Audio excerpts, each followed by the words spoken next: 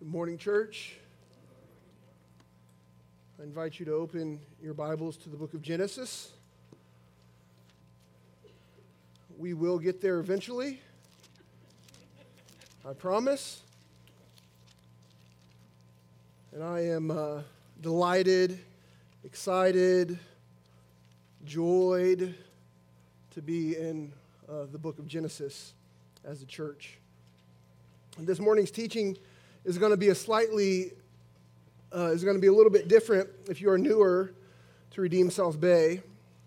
As you may remember, in June of this year, we finished our series in the book of Ephesians, and then last week we just ended what has become our annual summer series, a summer of Psalms. And I specifically want to talk to you if maybe you've joined us over the summer. I want to just share with you a little bit about our preaching ministry here at Redeem South Bay and how we view it. Generally at Redeem South Bay, we aim to preach through books of the Bible, verse by verse, over an extended period of time that may last weeks or months or sometimes even years in a format known as expository preaching. And expository preaching is a manner of preaching that simply seeks to expose and explain the meaning of any given text of Scripture. And at Redeem South Bay, your pastors believe that the preachers or that the expositor's primary task in teaching and preaching is simply this: to study the text in accord with the grammar and context of that passage in order to understand and ascertain the meaning of the text, and then to teach it and to proclaim the theological truths of that text, and finally to consider and communicate the implications and the applications of the text. And this kind of preaching is what we seek to provide as the meat and potatoes, if you will, of the flock's diet, so you will be strong and healthy, understanding the Word of God, and ready to stand the battle. We trust that the Spirit of God uses the Word that He inspired to convert sinners to Christ. We believe that wholeheartedly. Making these sinners, these converted sinners, saints, and conforming those saints ever increasingly into the image of His beloved Son, our Lord and Savior, Jesus Christ. And so this is how we primarily view our Sunday morning preaching ministry at Redeem South Bay. However, when we begin a new sermon series in a new book of the Bible, we usually like to introduce that whole book in the first sermon of that series. And so here we are today. We're going to double dip today. We're going to have an introduction to the book of Genesis, and then we're going to preach Genesis chapter 1, verses 1 and 2. And so since I have two tasks this morning, that gives me double the time to present the introduction. And no, I'll try to, I got one applause. Okay, I'm going to take that. That's from the Lord right there. Amen, amen. So that's what we're going to do this morning. We're going to be introduced to the book of Genesis, and then I'll preach Genesis 1, verses 1 and 2. But before all that, let us ask God's blessing on our time together this morning. Lord, we thank you that you are the powerful God who is and who chose to create. We do confess that we are poor and powerless. But when we consider who you are and how you've revealed yourself in this first book of the Bible, we should be in awe of how great, how beautiful, how powerful, how sovereign you are. And so, Lord, we're asking this morning that as we consider the book of Genesis and as we look at the first two verses, that you would help us to have a fresh view of who you are. Help us to be in awe of you. Help us to take you at your word. Help us to understand your word and apply your word in our day-to-day lives. Help us by your Spirit, we ask. In Jesus' name, amen.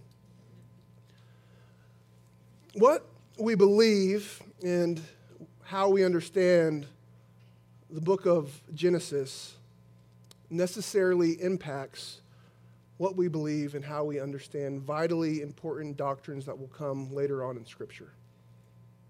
More specifically, what we believe and how we understand the first 11 chapters of the book of Genesis has profound implications in how one formulates their theology.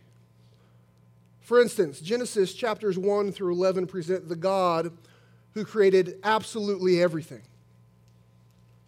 It presents the God who uniquely created mankind in his own image to rule over the earth.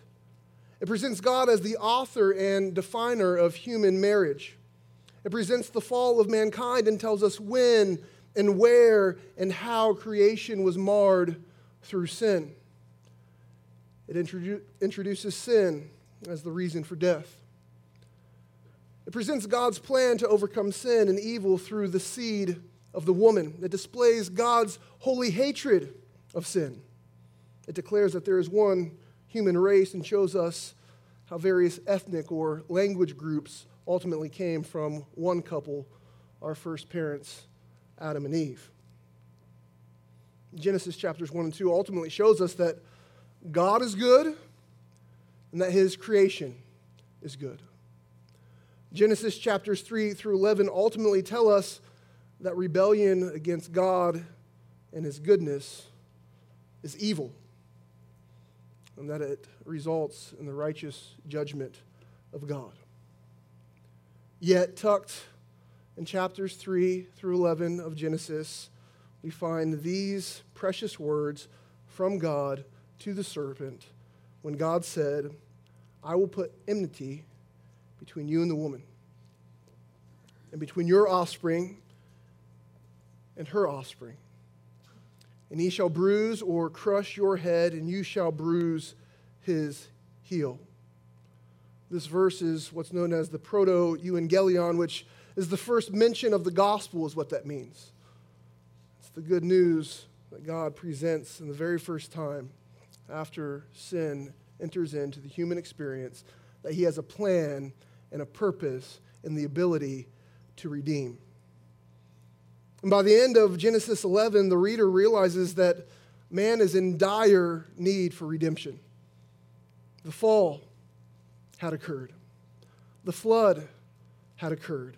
The Tower of Babel incident had occurred. And we realize that mankind's heart is bent towards self-exaltation rather than toward God exaltation. We need the good news of redemption if we understand our sinful status. And beginning in Genesis 12, God begins to detail just how he plans to execute the good news that he mentions in chapter 3, verse 15. Beloved, the book of Genesis truly is foundational to our Christian faith. And so let's get a 30,000-foot overview of the forest before we examine some of its trees throughout our sermon series. I want to just share briefly 5 introductory points to the book of Genesis. First, the title of the book. Second, the author and audience of the book. Thirdly, the purpose of the book. Fourthly, the outline of the book. And fifthly, major themes of the book. So let's begin with the title of the book. The Hebrew title is simply Bereshith, and that's the first word of the Hebrew, the first word of the first verse in the Hebrew. It's in the beginning. That's why we call it the book of beginnings. And the Greek title is Genesis, obviously from which we get Genesis, which conveys the idea of source or the idea of origin or the idea of generation. And so both the Hebrew and the Greek titles for this book give us some semblance, some understanding that this is where it all began. Let's consider the author and audience of the book for a moment.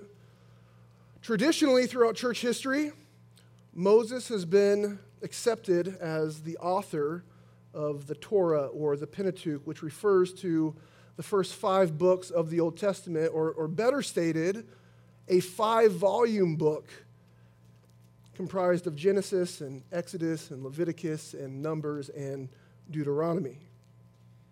The elders of this church affirm that Moses is indeed the author of Genesis and of the Torah for that matter.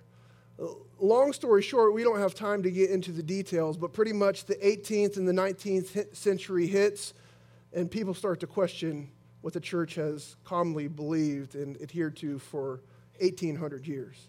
And so if you're interested at all in reading a couple of your pastors' perspectives on the Mosaic authorship of the Pentateuch, then know that Pastor Jeff Alfas and myself had the opportunity to write a paper on that very topic. We'd be happy to share it with you, but take the old dead guys at their word. Moses wrote the book of Genesis. That said, in regard to the book's audience, Genesis was written to the nation of Israel, or Hebrews who would become the nation of Israel. And it's important for us to realize that. It's important for us to remember that the Torah was written to Israel as a way for God to communicate who he was, what he had done, and what he planned to do for and to the people whom he had chosen. The Torah establishes that Yahweh, or Jehovah, was the one true God over against all the other false deities, and that he had chosen Israel to be blessed and to be the means of his blessing to the world. The book of Genesis was supposed to provide Israel with confidence in and identity with the only true God, as it detailed the origin and early history of the world from God's authoritative perspective. So Genesis, along with the rest of the Torah, was initially written to Israel, yet it is for our benefit, it is for our instruction, it is our history as well if we believe in the one true God of the Bible. Let's talk about the purpose of the book. The purpose of the book. I briefly touched on the purpose of the book under the heading of author and audience, but let me explicitly state a purpose. The purpose of the book of Genesis is to chronicle the origin and early history of the universe, the human race, sin and depravity, tribes and languages, the patriarchs, the nation of Israel, and God's promise of blessing and redemption. What a book. And for those of you who are tedious note takers, I'm going to give it to you again. The purpose of the book of Genesis is to chronicle the origin and early history of the universe, the human race, sin and depravity, tribes and languages, the patriarchs, the nation of Israel, and God's promise of blessing and redemption. This truly is an amazing book that is vitally important for you and I to grasp and understand. Oftentimes, it's easier for us to grasp the whole picture of a book, especially when it's a long book, 50 chapters in the book of Genesis, if we can think of it in a helpful outline. And so let me provide two outlines. There are really multiple ways to outline any books of the Bible. My favorite ways to outline a book of the Bible are first an exegetical or grammatical outline, and then secondarily a thematic outline. And so I'm going to give us one of each for you to hopefully understand in outline form what's going on in the book of Genesis. First is the exegetical outline of Genesis. There's one word repeated multiple times throughout the book of Genesis to signify the beginning of new sections, and that word is toledot, which is translated generations.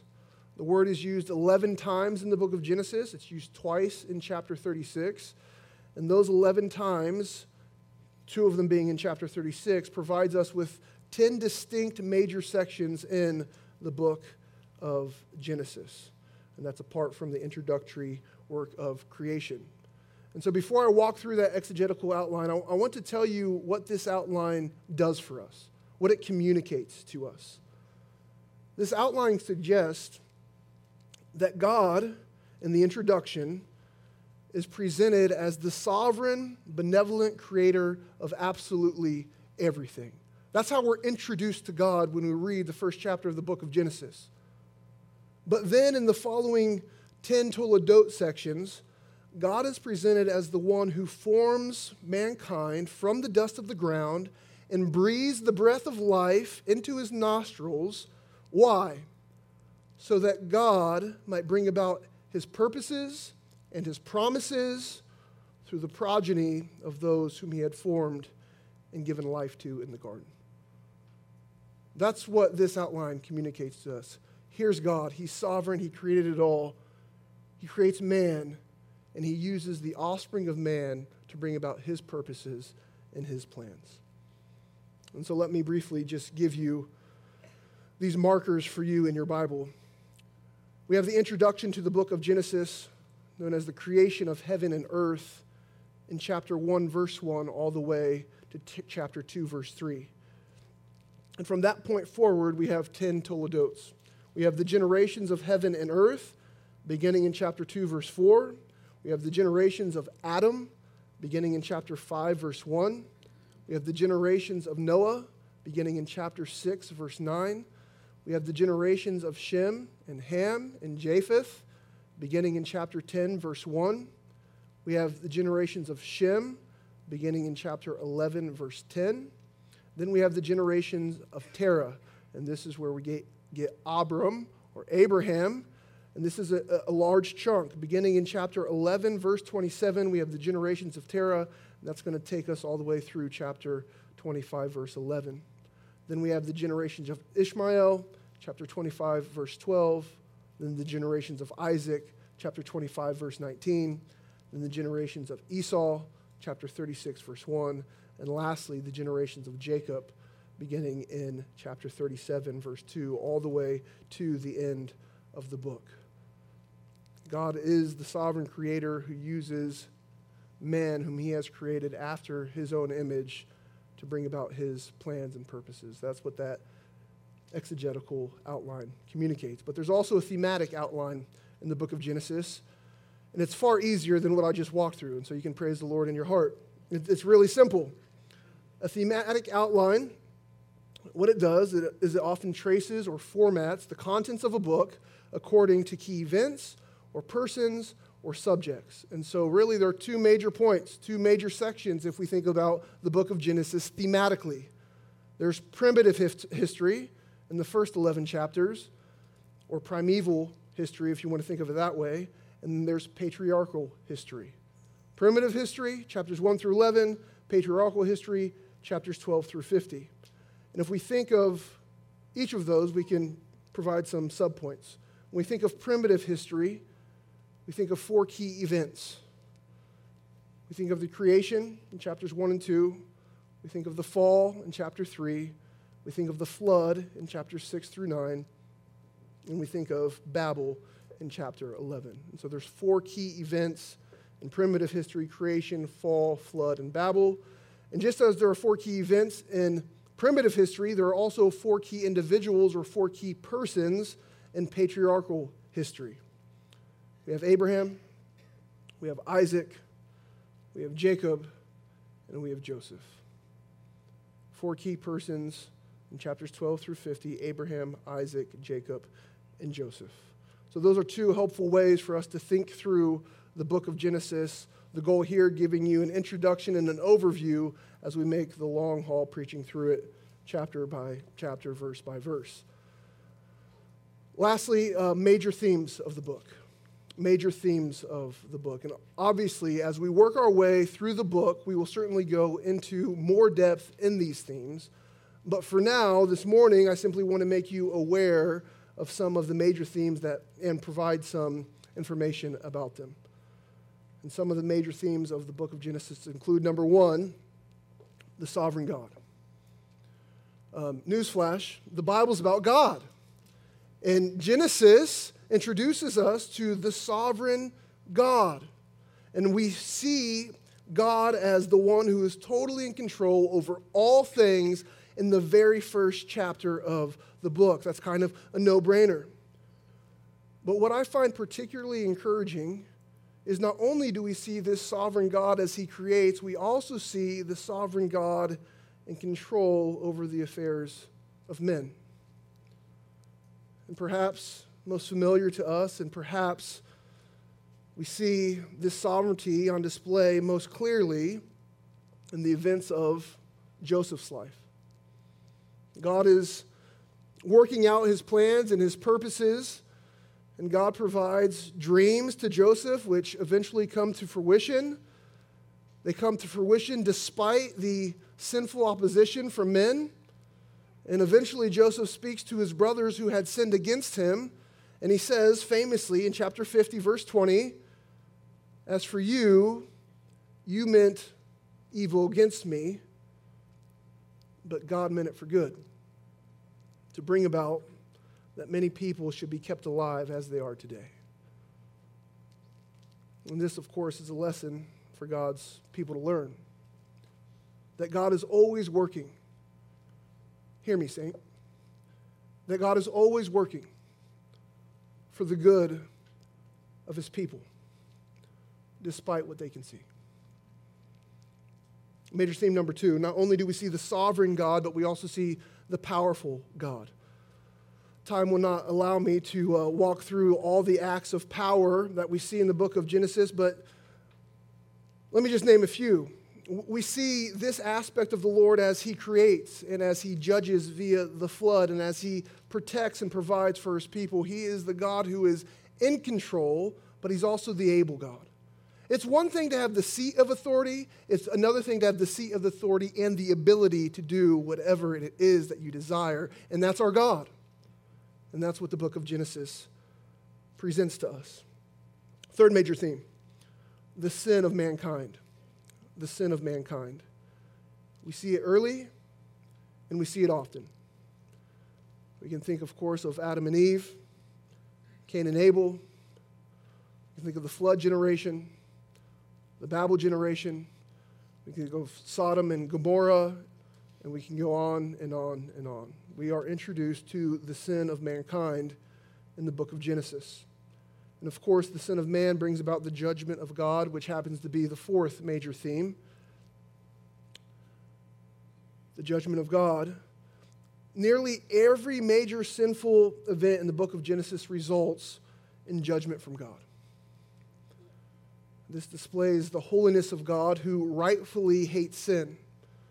And this theme informs us that God does not at all take sin lightly, and it demands that we not take sin lightly either. God hates sin. Can I get an amen on that?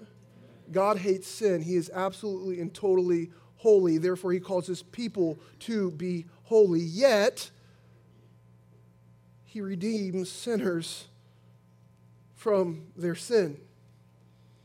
And this leads us to the fifth major theme of the book of Genesis, which is the grace of God. Which is the grace of God. Although nearly every major sinful event in Genesis results in judgment from God, that's not all it results in. It also results in a display of God's grace. Just for example, we could go on, but there's some of these are just so unbelievable. Turn with me, please, Genesis chapter 3. So Adam and Eve, they're created, and they're made in the image of God, and everything's wonderful, right? And then they question God. They question taking God at his word. He tells them, if you disobey me in this matter, sin will lead to death. In a nutshell, the serpent comes and he says, not sure about that God guy. Maybe you should doubt his word rather than trust his word. And so they do, and you know the account, Genesis chapter 3. But even as God is the one who's cursing the serpent and he's cursing the ground because of man's sin, we find in chapter 3, verse 21, an utter act of grace.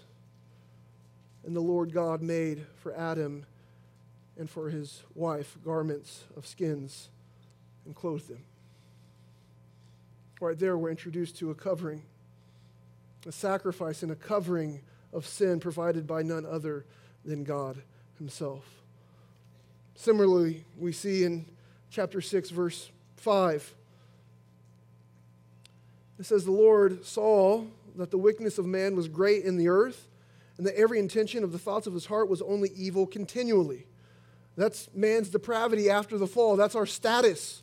This is what we are. This is what we do. We have a heart that loves and thinks evil, not some of the time, but continually.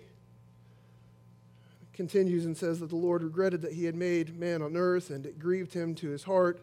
So the Lord said, I will blot out man whom I have created from the face of the land, man and animal and creeping things and birds of the heavens, for I am sorry that I have made them. But it doesn't stop there. Well, God hates sin, and while he sees sin, the grace of God is found very specifically in verse 8. But Noah found favor in the eyes of the Lord. Some translations, but Noah found grace. And what it doesn't say is, well, Noah was the only good guy, and so therefore he earned favor, or that he earned grace. That's not what the text says. It's that Noah found favor in who? In the gracious God. And we know that God does certainly judge sin, and then he sets up the Noahic covenant in chapters 8 and 9. So we see the grace of God in the book of Genesis. In the book of Genesis, we begin to realize that God chooses the lowly and that he extends his grace to those whom we would often not expect.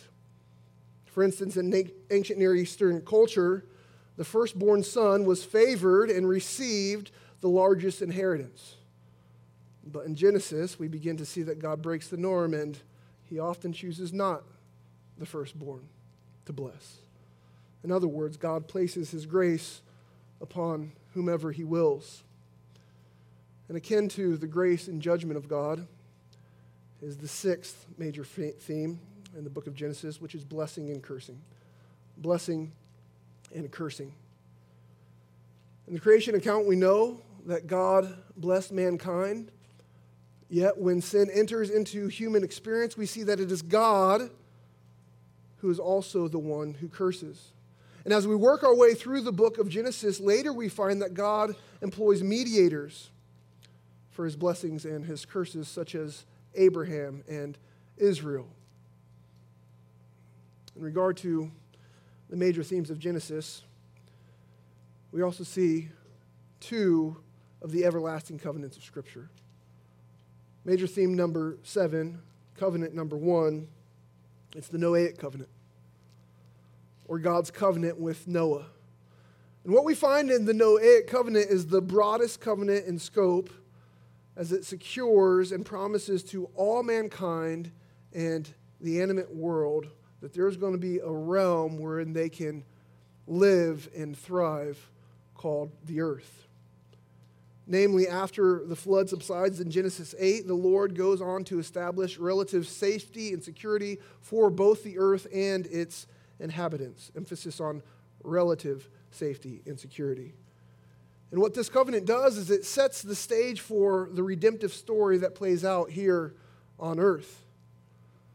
And the next everlasting covenant, the eighth and final major theme of the book of Genesis, is the Abrahamic covenant. The Abrahamic covenant, or God's covenant with Abraham.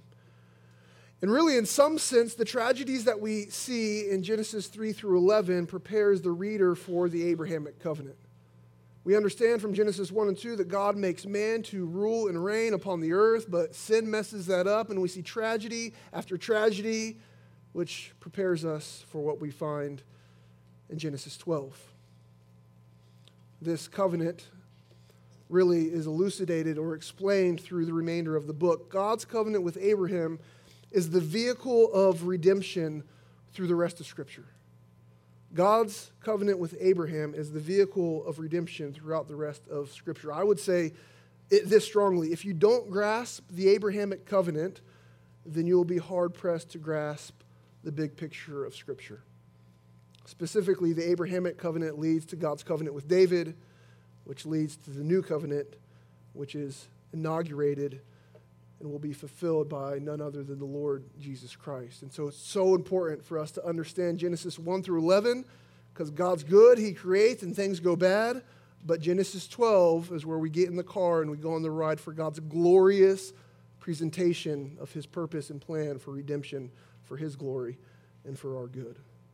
And so this really concludes our simple introduction. There's so much more that could be said. So much had to be cut out, but hopefully this is helpful as we start preaching through the book of Genesis. May we see how foundational and important this book is to understanding our God and the world that he created.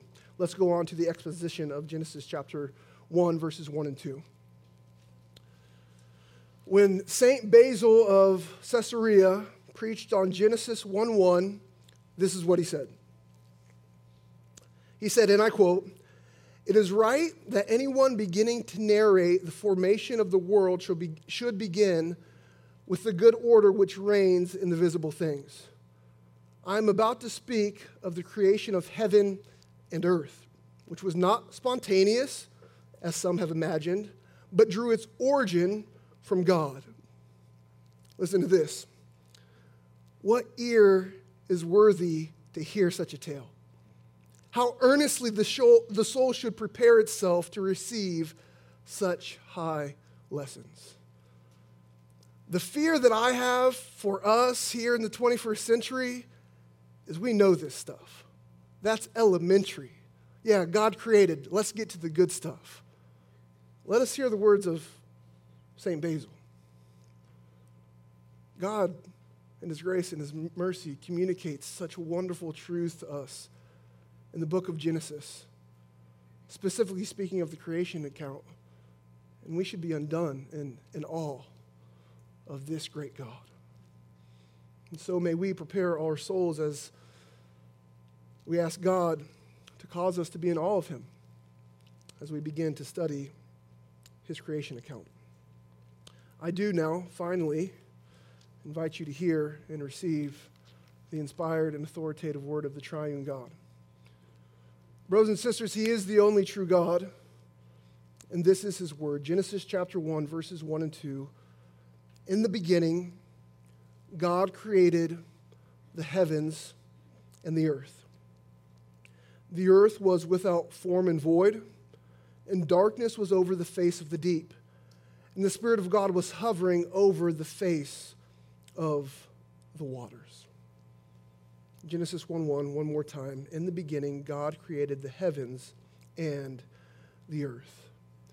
The importance of Genesis chapter 1, verse 1, as Dr. Thomas Constable notes, is apparent because it contradicts at least 6 popular philosophies. First is this. Genesis 1:1 opposes atheism as it declares God exists. Second, Genesis 1:1 opposes pantheism as it declares God is not the universe, but rather that God is distinct from his creation. Third, Genesis 1:1 opposes polytheism as it declares that one God created all else, which is opposed to other ancient Near Eastern accounts of creation. The biblical account of creation is monotheistic. Fourth, Genesis 1:1 opposes radical materialism, which is the idea that material is eternal, as it declares that God supernaturally caused matter to be. Fifth, Genesis 1:1 opposes naturalism and evolutionism, as it declares that creation took place when God supernaturally intervened. And finally, sixth, Genesis 1:1 opposes fatalism, as it displays a personal God who freely chose to create. Saints, Genesis 1:1 and the rest of the book, for that matter, is incredibly, incredibly important, as it presents God as the creator. You know what our task is? Is to simply take God at his word. Let's consider the time of creation, in the beginning. In the beginning. Again, we have one word in the Hebrew here, and it's a prepositional phrase, and it begins with a temporal prefix, in the beginning. What's interesting about this one word is that the Hebrew word order is abnormal, it's atypical. It points and suggests a temporal marker, and the noun itself, where we get the beginning, it's a unique noun. It's not used that often, and it suggests definiteness. This is not in a beginning, but it is in the, capital T-H-E, beginning. the term is also fronted in the sentence for emphasis. The main idea of Genesis 1:1 is God created. But the position of the first phrase suggests that not only God created the heavens and the earth, but that God is also the creator, the originator of space and time. That there's nothing that exists that we experience that God did not create. In the beginning suggests the absolute beginning of the entire universe as man has ever experienced it. The God of the Bible is, and what I mean by that is he simply exists outside of time and space. And he causes and upholds his creation within his creation of time and space. From a big picture perspective, in the beginning really anticipates a culmination, does it not? When we read those words, in the beginning, we ought to be thinking, well, isn't there an in the end? In the beginning expects just that, an ending, if you will. And really, what we see is that Genesis chapters 1 and 2 anticipates Revelation chapters 21 and 22. Creation is just the beginning of God's story, beloved. And restoration in the eternal state is the end of God's story. When I think of the meta-narrative of Scripture, if you will, I think of five movements. Five movements. You have creation, you have the fall, you have promise, you have redemption, and you have restoration. That's the big picture of the story, that God creates, and there's a terrible fall. But before God redeems, he promises to redeem. And much of the Bible is filled with promise after promise after promise after promise, some which have been fulfilled and some which we eagerly await. Amen? Then the Lord Jesus Christ comes and he redeems, such that our redemption is secure, yet it is not fully culminated yet. And so here we are. We await the restoration of all things. It all starts within the beginning, which then introduces us to the God of creation. In the beginning, God. Those are some of my favorite words in Scripture. In the beginning, God. The fourth word in our English Bibles is the main character of all Scripture. As we work our way through the creation account over the next several weeks, I want you to please note that it is God. It is God who is at the center of and active in his creation. And just think about that for a moment. That this chapter that might be honestly hard for us to experientially comprehend. We've never seen anything like this. We've never experienced anything like this. We don't have the power to do the things that God is doing in this passage. But we believe it, amen? The God who creates in this way is at the center and active in his creation. And beloved, I don't think that's changed. God is at the center still. God is active still. So don't lose heart. This reality provides comfort to my soul. The term used for God in Genesis 1:1 is Elohim. In Genesis chapter 2, verse 4, we will be introduced to the divine name, those famous four letters known as the Tetragrammaton, which we say Jehovah or Yahweh. In Genesis 2:4, we'll see that the Lord God is acknowledged as the maker of the earth and heavens. And it really should not surprise us that the personal name of God is emphasized in chapter 2. Why? Because chapter 2 is the passage that zooms in to detail the creation of man and woman.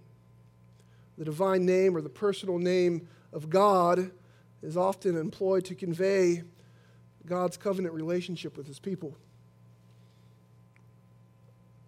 And so when we get to chapter 2, verse 4, the use of the divine name suggests that God is the God of covenant even as he is with our first parents, Adam and Eve. However, in Genesis 1:1, Elohim is used. And that's the general term used for God. It conveys that he alone is the sovereign God who causes all other things to exist. In the beginning, God. And this brings us to the act of creation. The time of creation, in the beginning, the God of creation, God, the act of creation, God created. In the beginning, God created.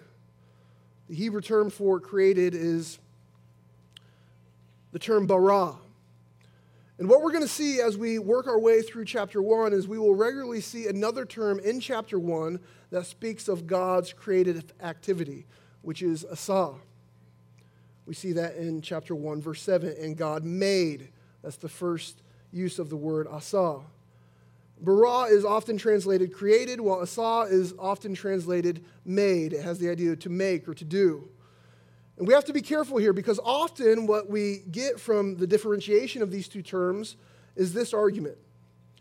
Often well-meaning Christians will argue for creation ex nihilo, which means creation out of nothing, on the basis of the word bara in juxtaposition with the word asa. They'll say, hey, something like Genesis 1:1 uses bara, the rest of the chapter uses asa, and so we know that bara means that God created everything out of nothing, while asa refers to the manipulation or the ordering of matter that was already created.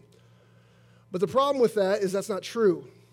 For example, in chapter 1, verse 21, we see God created the great sea creatures. The word created there is bara. In Genesis 1:27, we see, so God created man in his own image. The word there is bara. And this is really the nail in the coffin, because what do we learn in chapter 2, verse 7? Then the Lord God formed the man out of the dust from the ground and breathed into his nostrils the breath of life, and the man became a living creature. And so from Genesis 2:7, we realize that's not creation out of nothing. God is using what he already created to form man. And so what do we do with this? Because what I want us to do is I want us all to affirm creation out of nothing. That God created all that exists out of nothing. And so I do affirm creation ex nihilo. However, it's not on the basis of the term bara. Rather, I affirm creation ex nihilo on the basis of context. Bible 101, context always determines meaning. Context always determines meaning. And so think with me through it. Bara is certainly a term that allows for creation ex nihilo. It certainly allows for it. It is a term consistently used to speak of new activity in the Old Testament. The term always speaks of the product created rather than referring to the material that it is made out of. And thus, if we understand this term correctly, we have an openness, or it gives credence to the idea of God creating all that exists out of nothing. However, there's nothing special about the lexical term itself. It doesn't allow us to single-handedly substantiate the doctrine of ex nihilo. And so, how do we think through it?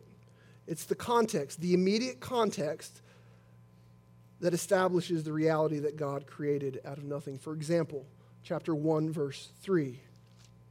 And God said, "Let there be light," and there was light.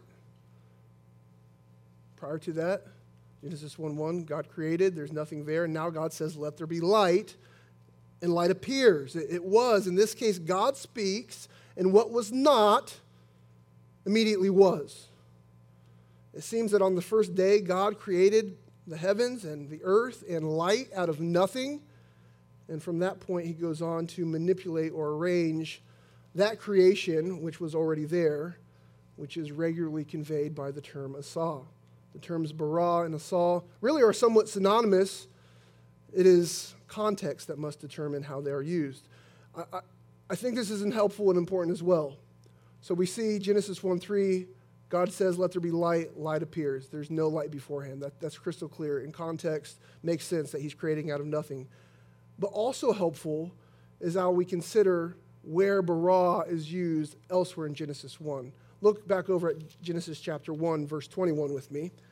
The other places where bara is used in Genesis 1, it's in conjunction with God's blessing. And so what we see in Genesis 1:21, so God created the great sea creatures. Look down in verse 22. And God blessed them, saying, be fruitful and multiply and fill the waters and the seas. Jump down to chapter 1, verse 27. So God created man in his own image. Verse 28. And God blessed them, and God said to them, be fruitful and multiply and fill the earth. And so what we have here is the contextual use of bara and barak, that's the word for blessing. And these instances suggest that creation and blessing are emphasized and tied to God's intentional enablement and care in reproduction. It's not just a simple, the author of Genesis throws around bara whenever he feels like it. In Genesis 1, it starts that way, and the other two times that we see it, it has something to do with God's care and blessing in procreation.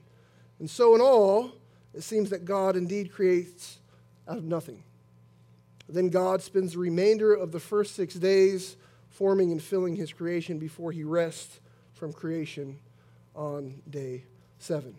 So in the beginning, God created, let's consider the content of creation.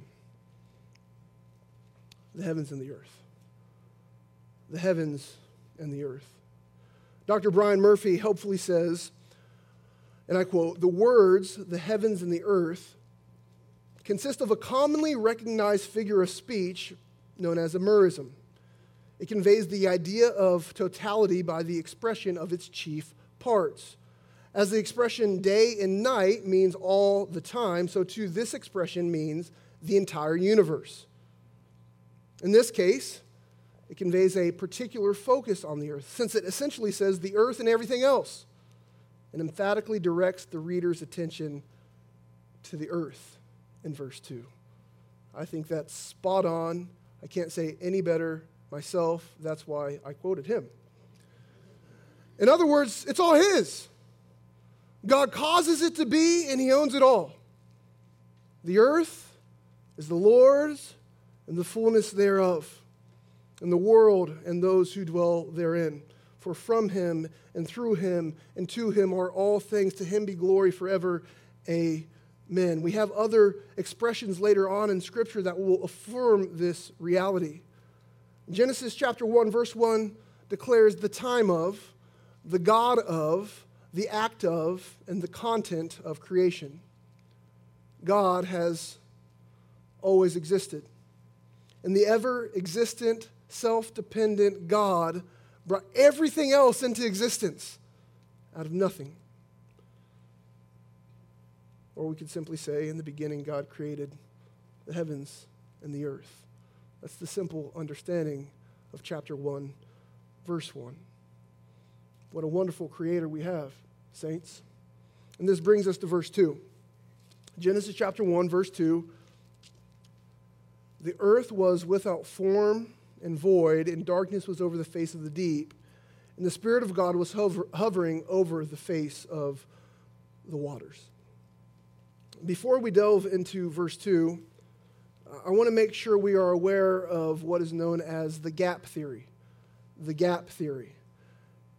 And I'm going to do it right now. I'm just going to put all my cards out on the table. I'm a young earther.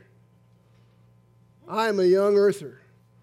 And so I believe this is important for us to get, because I know there's some in this room who disagree with me. So let's think through this together. I believe that there are genuine brothers and sisters in Christ who believe in an old earth, meaning that they believe the earth is millions or billions or sometimes even trillions of years old. I believe that's possible. Obviously, many of you know that that belief was popularized when? 18th, 19th century? Yep, that's right. That's where it all comes out. And so what do we do with this? There are some Christians who believe that scientific discoveries necessitate an old earth. Therefore, they seek to make sense out of the biblical creation account while also accounting for the so-called discoveries of science, all the while aiming to affirm Scripture. That's the goal of genuine believers who believe that there's an old earth. They are trying to figure it out and trying to affirm Scripture. Next week, Pastor Jeff Alfasa will address the day-age theory. This week, we'll talk about the gap theory. I'm a young earther. I'm proud of it. That seems to be what the simple meaning of the text means to me. I'm also not the smartest person you've ever met. So much smarter people would disagree with me. I'm just trying to be faithful to God's word also. So let's talk about the gap theory. What is the gap theory? The gap theory affirms that the days of creation were literal and ordinary 24-hour days. However, they commonly suggest that there was a gap of time between Genesis 1:1 and Genesis 1:2.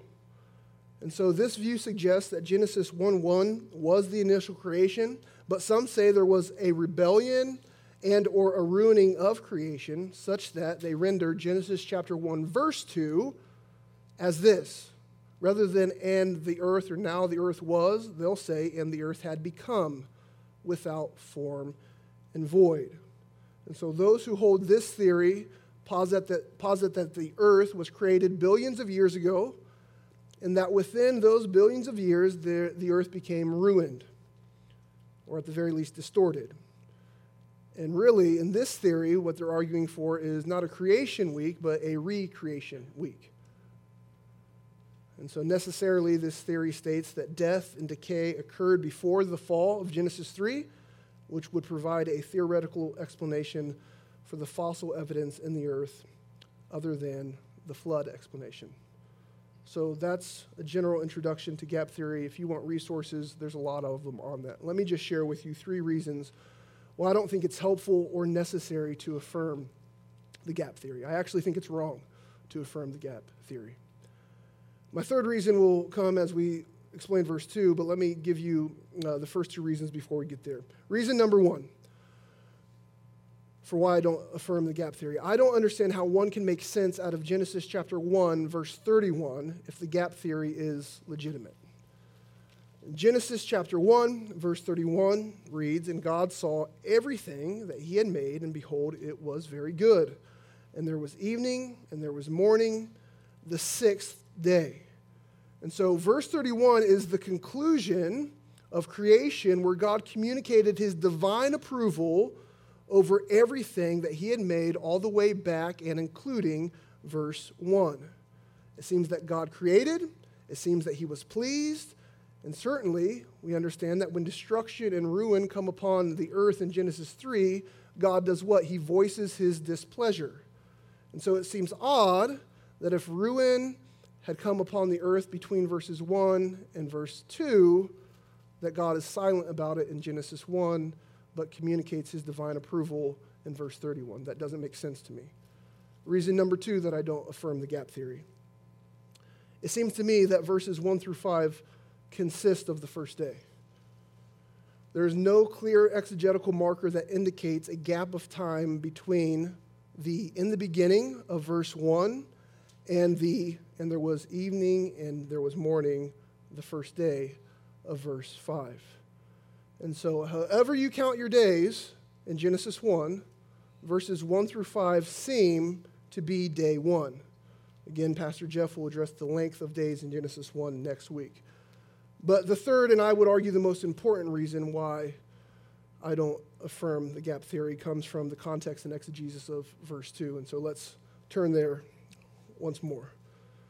Remember, we said that the end of verse 1 sets up a focus on the earth. God created the heavens and the earth.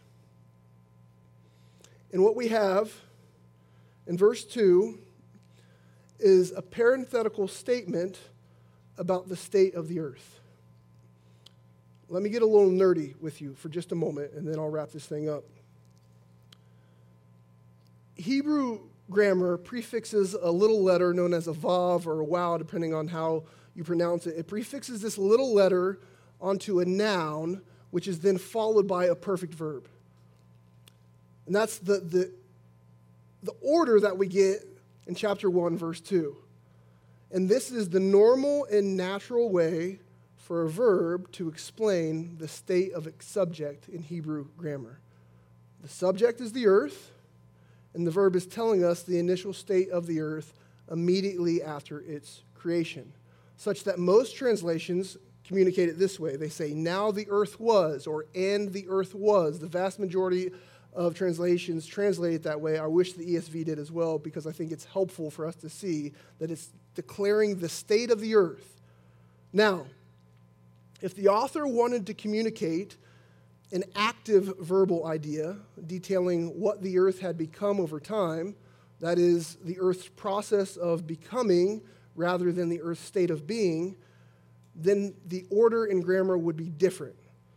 He would have prefixed that little vav, not onto the noun in front of it, but rather to an imperfect, not a perfect, but an imperfect verb, which would then be followed by the noun the earth.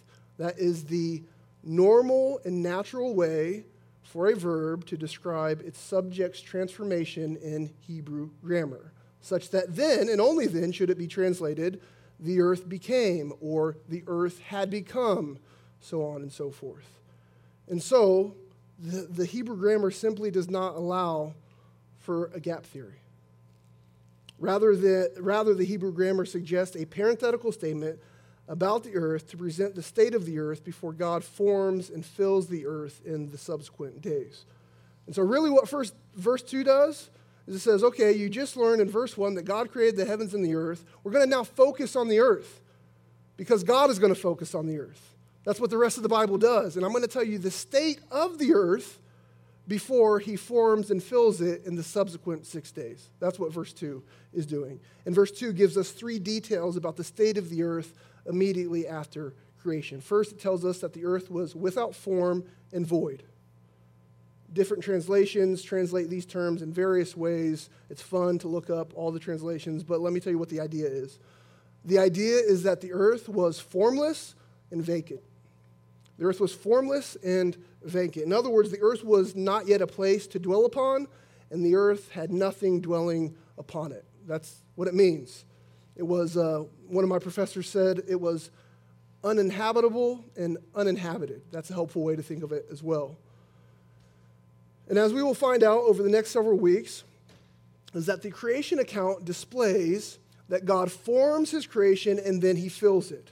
As a matter of fact, the forming days align with the filling days. If you've never noticed, day 1, we have the formation of light. Day 4, we have the filling with luminaries. Day 2, we have the formation of skies and waters. Day 5, we have the filling with birds and sea creatures. Day 3, we have the forming of land and vegetation. Day 6, we have the filling with animals and with mankind. And so, the earth was uninhabitable and uninhabited. It was without form and void. The second detail that we're told is that darkness was over the face or surface of the deep. That darkness was over the face or the surface of the deep. This is just a way to express that the earth was covered in darkness and water.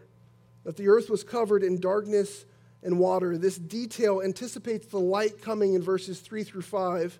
And at this point, the earth was comprised of the absence of life, the absence of light, and covered by the depth of waters.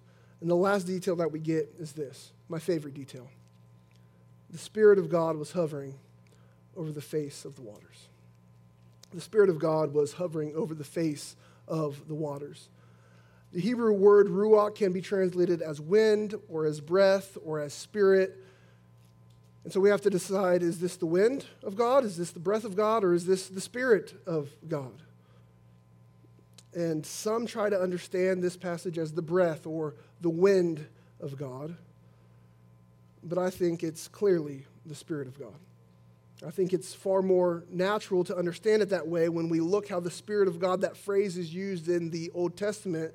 It's not talking about a wind or a breath. It's talking about the very Spirit of God.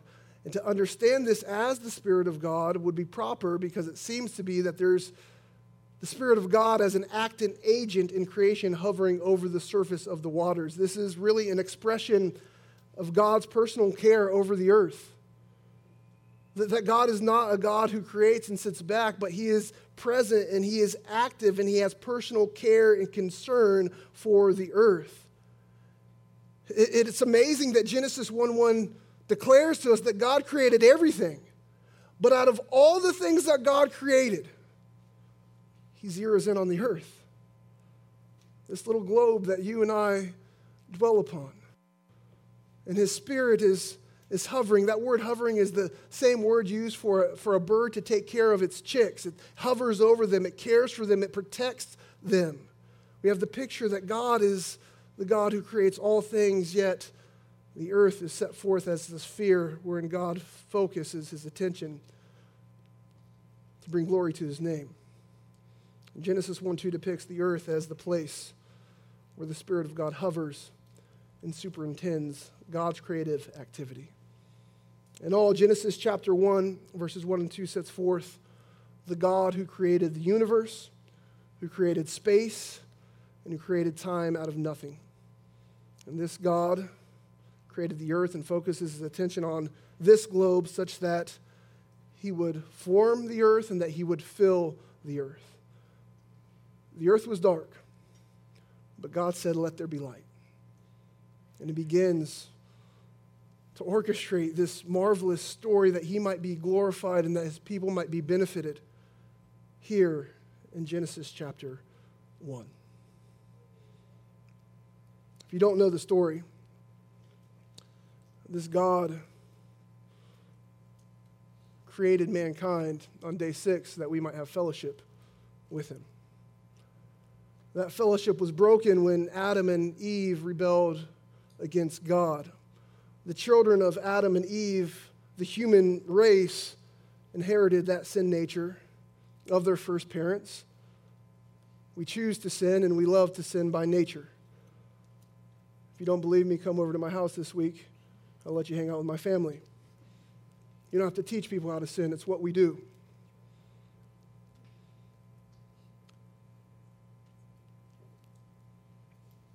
But God,